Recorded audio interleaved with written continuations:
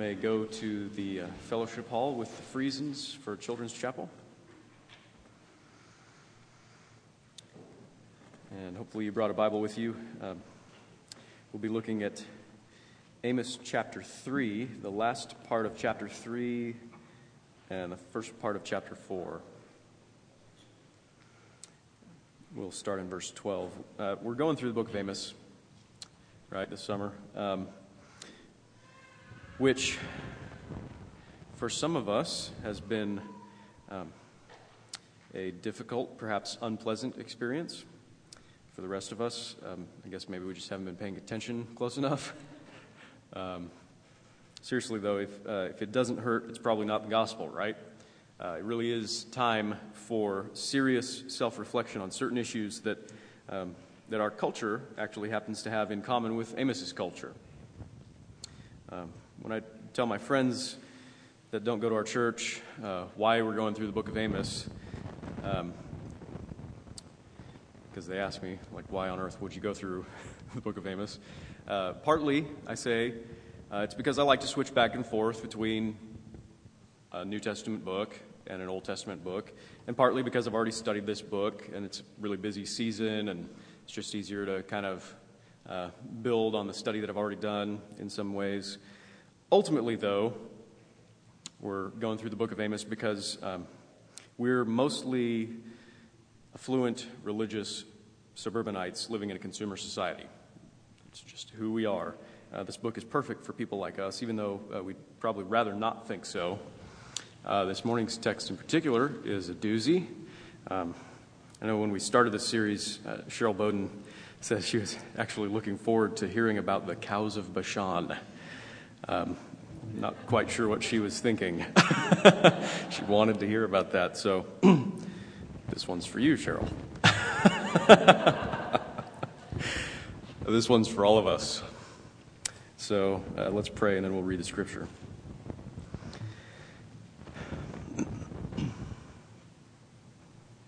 Father, open our eyes so that we may perceive wonderful things from your word. We pray in Jesus' name. Amen. Amos 3:12.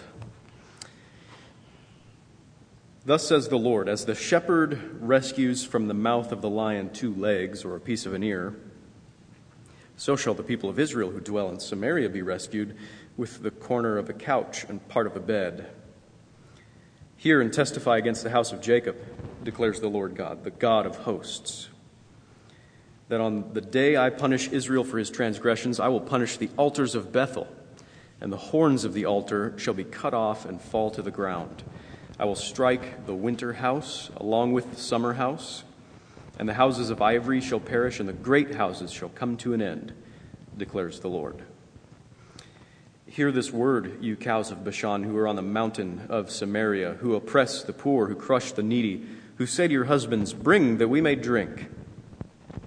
The Lord God has sworn by his holiness that, behold, the days are coming upon you when they shall take you away with hooks, even the last of you with fish hooks. And you shall go out through the breaches, each one straight ahead, and you shall be cast out into Harmon, declares the Lord. Come to Bethel and transgress, to Gilgal and multiply transgression. Bring your sacrifices every morning, your tithes every 3 days. Offer a sacrifice of thanksgiving of that which is leavened, and proclaim freewill offerings. Publish them, for so you love to do, O people of Israel, declares the Lord God. This is the word of the Lord. Thanks be to God. So there are basically 2 main interrelated problems with the people here that Amos is addressing. They're self-indulgence and false piety. First, the Israelites were given to self-indulgence. Their lives were centered around luxury and creature comforts. Prominent Israelites had, apparently, winter houses and summer houses, houses that were filled with ivory furniture, which was not indigenous to Israel. They got it because they were a major trade route. They were wealthy, and they had access to ivory. Great houses, or many houses. the text says, right? Women in particular are singled out, though, of course, these problems are not limited to women. Cows of Bashan, right? Bashan was a place of rich pasture for cattle where the cows were well fed, they were fat, they were sleek, glossy coats, they were loving life, right? And Amos gives us a picture of Israelite women who lays about in comfort. They're demanding excessive pleasures, right? Drink, not the basic necessities of life. Bring us a drink from their husbands. And literally the text, ironically, says lords. The women say to their lords, bring us a drink. And you pick up the sense of entitlement to a life of ease, that they use their husbands to maintain a certain level of lifestyle. And it's so bad that Amos says that they oppress the poor. They crush the needy in order to enjoy their extravagance. Right? It's almost certain that this oppression was not direct, but that they basically got whatever they wanted and didn't really care how their self-indulgence affected other people. They didn't care that their husbands were participating in the corrupt legal system that favored the rich, or that they were illegally pressing the poor into slavery, which benefited them. They didn't care how they got the benefits of wealth. They just wanted to enjoy them. They were turned inward upon themselves. They were pursuing their own pleasure at the neglect or even the oppression of the needy. And the Bible calls this idolatry, right? Which is to say, it's a problem of the heart. It's a worship problem. The Israelites had elevated to the level of divinity their own comfort. They're pursuing that above all else. The Bible says that when we do this, we begin to identify with our idols. Our identity is found in the things that we worship. So when we worship false gods, we lose ourselves. We become distorted, bent versions of ourselves fashioned after the likeness of the idols that we worship. Psalm 115 says this. It's contrasting those who follow the one true God with those who follow after idols. Our God is in the heavens. He does all that he pleases. Their idols are silver and gold, the work of human hands. They have mouths, but do not speak, eyes, but do not see. They have ears, but do not hear, noses, but do not smell. They have hands, but do not feel, feet, but do not walk, and they do not make a sound in their throat. Those who make them, these idols, become like them. So do all who trust in them. O Israel, trust in the Lord. But Israel had trusted in their own prosperity, and they'd loved their own luxury. They'd given themselves to the mindless worship of a standard of living. So when God judged them in his wrath against their sin, he was going to send the Assyrians in and wipe them out. All that would be left would be a few fragments of comfortable furniture. Alec Mott, your commentator, says, what sort of people are represented by the rescued evidence of parts of beds and couches? Imagine that these are the vestiges of the people of God. Right? Like a shepherd, when he finds a lion that's snatched one of his sheep, he rescues little bits of it. Yep, that was my sheep. There were its legs, part of an ear. Right? So the people of God who will be rescued from God's wrath are recognizable by parts of beds and corners of couches. What sort of people are symbolized by a chaise lounge and a king-size bed? Right? It symbolizes us.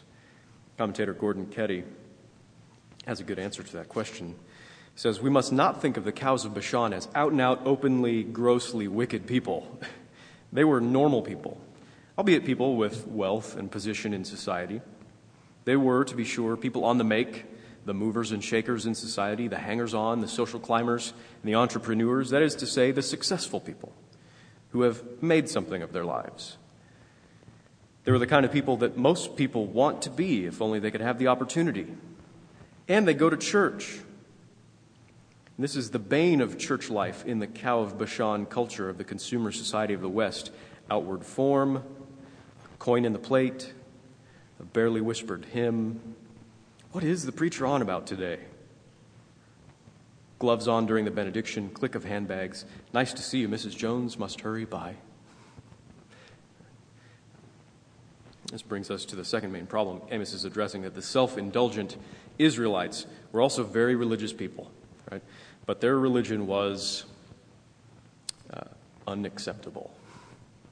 Right? You may remember that the northern kingdom of Israel, when they divided from the southern kingdom, they had set up alternate worship sites for themselves so that they wouldn't have to go down to Jerusalem in the southern kingdom of Judah to worship. And these other locations that they had set up were forbidden by God. And they had erected not only temples or altars there, but gone back to the good old golden calf that was meant to represent Yahweh. God had clearly revealed himself to his people. He had given them his law. He told them how and where to worship him, and they were violating all of it. They had transformed the revealed religion of God's people into a truly man-made religion. They were doing what they wanted to do with regard to worship. And they organized not only their society, but their religion around self. If they had any twinge of guilt in their consciences about their idolatrous self-indulgence, they washed that away by the performance of their idolatrous worship. Right? In fact, their view of themselves and their view of God had become so distorted that they probably thought that their prosperity and their luxury was a sign of God's favor to them. Right? Surely God is blessing us. Surely he's on our side. He's not against us. Surely he approves of who we are and what we do in our worship, since obviously our standard of living is clear evidence of his love for us. Right? We must be okay with God because our lives are going so well. But Jesus warns us not to think that way. In fact, very frequently in the Bible, we see that wealth and comfort can hinder an honest assessment of our relationship with God. Wealth and comfort can hinder an honest assessment of our relationship with God. It's so easy to believe that a life of ease is proof of God's favor, but it's absolutely not the case. Right? It's not the case. Nor, on a side note, is a life of pain evidence of God's displeasure toward you. Right? We wish that we could justify the self-indulgence that wealth brings by saying this is just evidence that God loves me. Clearly, he wants me to enjoy these things. God himself wants me to enjoy these things, why he's given them to me. Right? It's true that he's made you to enjoy this world, but he has certainly not made you to give yourself to the idol of material pleasures, nor to enjoy excesses while you step over those who are in need. Right? Psalm 73. My feet had almost stumbled. My steps had nearly slipped, for I was envious of the arrogant when I saw the prosperity of the wicked. For they have no pangs until death. Their bodies are fat and sleek. They're not in trouble as others are. They're not stricken like the rest of mankind. Therefore, pride is their necklace. Violence covers them as a garment. Their eyes swell out through fatness. Their hearts overflow with follies. Behold, these are the wicked. Always at ease, they increase in riches. And the wicked are even worse when they're always at ease, increasing in riches, and when they think they've got God's approval because they're religious people.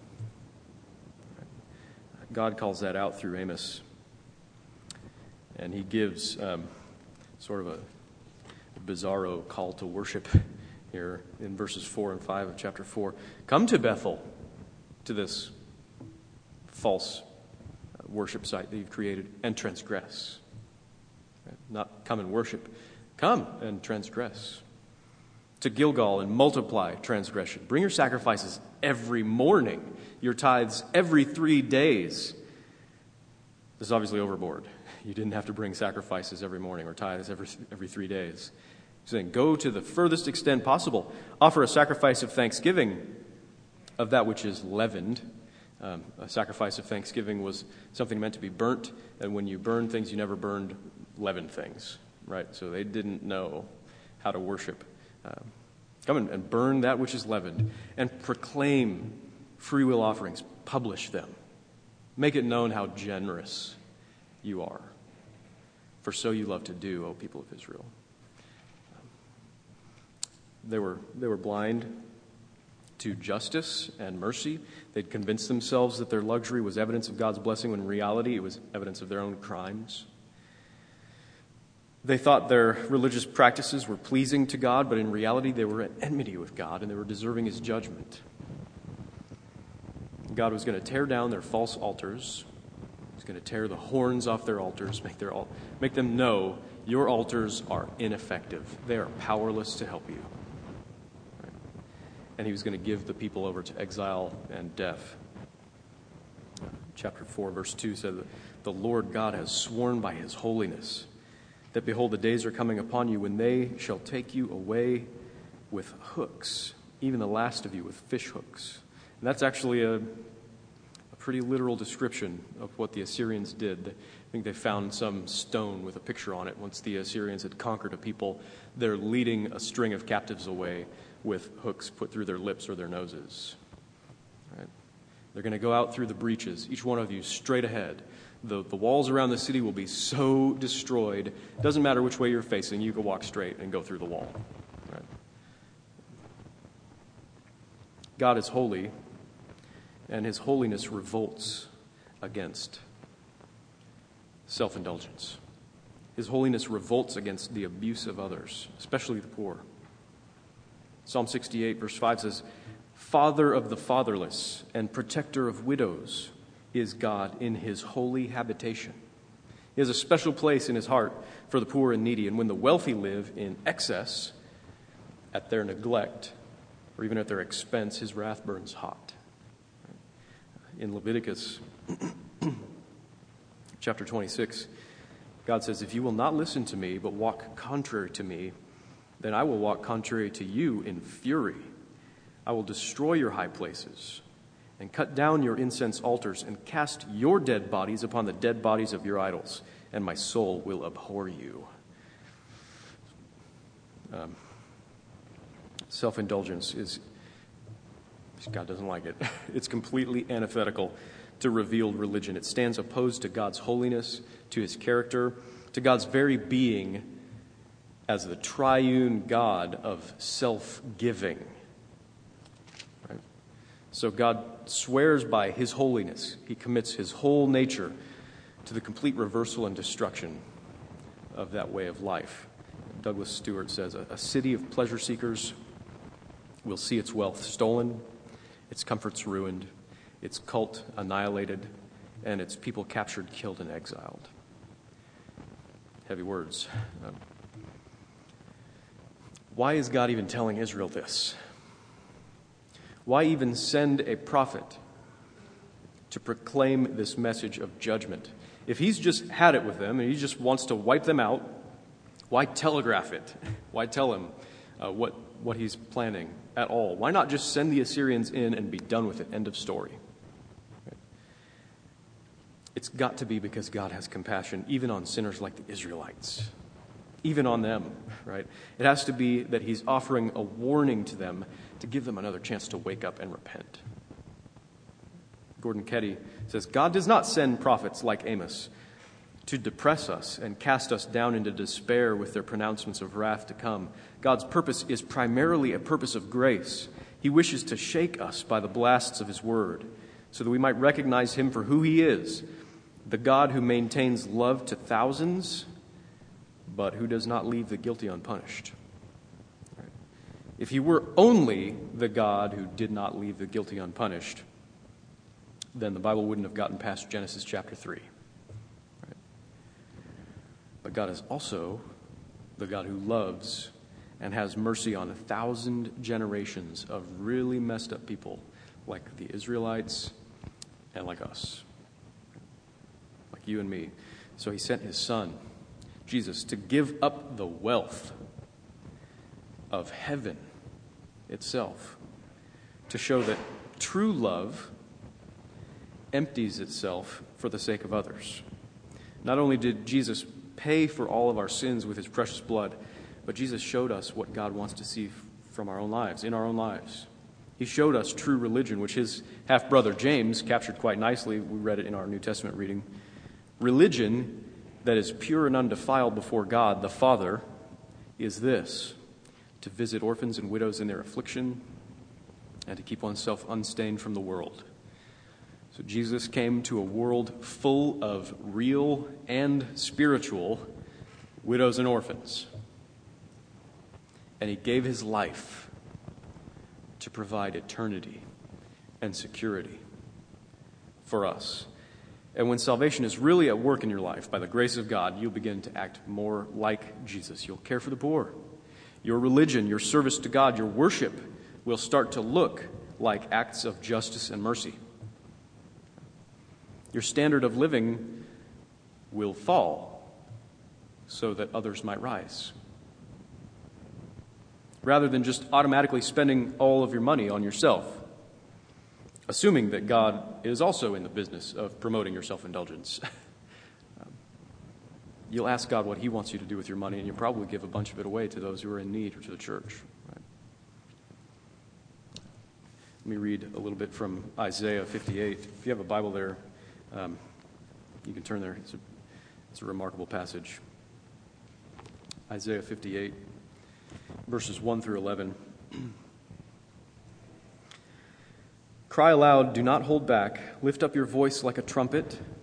Declare to my people their transgression, to the house of Jacob their sins. Yet they seek me daily and delight to know my ways, as if they were a nation that did righteousness and did not forsake the judgment of their God. They ask of me righteous judgments. They delight to draw near to God. Why have we fasted and you see it not? Why have we humbled ourselves and you take no knowledge of it? Behold, in the day of your fast you seek your own pleasure and oppress all your workers. Behold, you fast only to quarrel and to fight and to hit with a wicked fist. Fasting like yours this day will not make your voice to be heard on high. Is such the fast that I choose, a day for a person to humble himself? Is it to bow down his head like a reed and to spread sackcloth and ashes under him? Will you call this a fast and a day acceptable to the Lord? Is not this the fast that I choose, the religious service of worship that I choose? To loose the bonds of wickedness, to undo the straps of the yoke, to let the oppressed go free, and to break every yoke. Is it not to share your bread with the hungry and bring the homeless poor into your house? When you see the naked, to cover him, and not to hide yourself from your own flesh? Then shall your light break forth like the dawn, and your healing shall spring up speedily. Your righteousness shall go before you. The glory of the Lord shall be your rear guard. Then you shall call, and the Lord will answer. You shall cry, and he will say, Here I am. If you take away the yoke from your midst, the pointing of the finger and speaking wickedness, if you pour yourself out for the hungry and satisfy the desire of the afflicted, then shall your light rise in the darkness, and your gloom be as the noonday. And the Lord will guide you continually and satisfy your desire in scorched places and make your bones strong. And you shall be like a watered garden, like a spring of water whose waters do not fail. Beautiful picture that we should all strive toward. A couple of weeks ago, a homeless couple came into the church. I don't know. They said they were married. Who knows? They came in after the worship service. Martine and Talisa were their names. They came and asked me for financial assistance to help pay for their rent. They've been living in a hotel in the Hollywood district on the other side of Portland. And the best that I could do at the time was give them a couple of Max passes, help them get around for a week, right? Now, we're in the process of training deacon nominees to be able to engage in situations like that better than I can and make it so that I can do my job more freely on Sunday mornings. Nevertheless, I distinctly remember feeling very inconvenienced, right? Very inconvenienced that my duties revolving around our time of worship were being so interrupted by the poor and needy. It seemed to violate all the orderliness of my good plans. But tell me this, is there a better time to help the poor than during worship? Is there a better time than worship to undo the straps of the yoke and break every yoke? Is there a better time than worship to push back against the curse that holds people in poverty, to give to those who have nothing, to pour ourselves out, to share our bread with the hungry. Our lives and our religion are so often just about ourselves. Right? True worship is about thanking the God who gave himself for us and following him by giving ourselves for others. So giving is a part of worship. Right? It's not just something that we have to do during the service in order to pay the bills. It's fully integrated into our liturgy, which is God-centered. Right? We hear about the gospel and we respond in thanksgiving, in giving. Right? And this giving enables us as a church to do ministry. It includes supporting those who have need. Right? And in connecting with our worship on the first Sunday of each month, we take a special offering. We participate in practical ways to help the poor. We do the Hope Kits. We pack the backpacks, the Packed with Love. We want to teach our children at an early age that everything that we have comes to us by God's grace, his self-sacrificial grace. Everything we have belongs to him, and so we delight in giving and serving in ways that please him.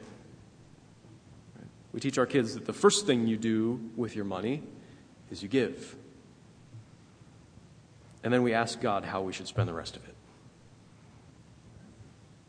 We teach them to treat the poor like real people and not just step over them on the streets, because God didn't just step over us on his way somewhere else.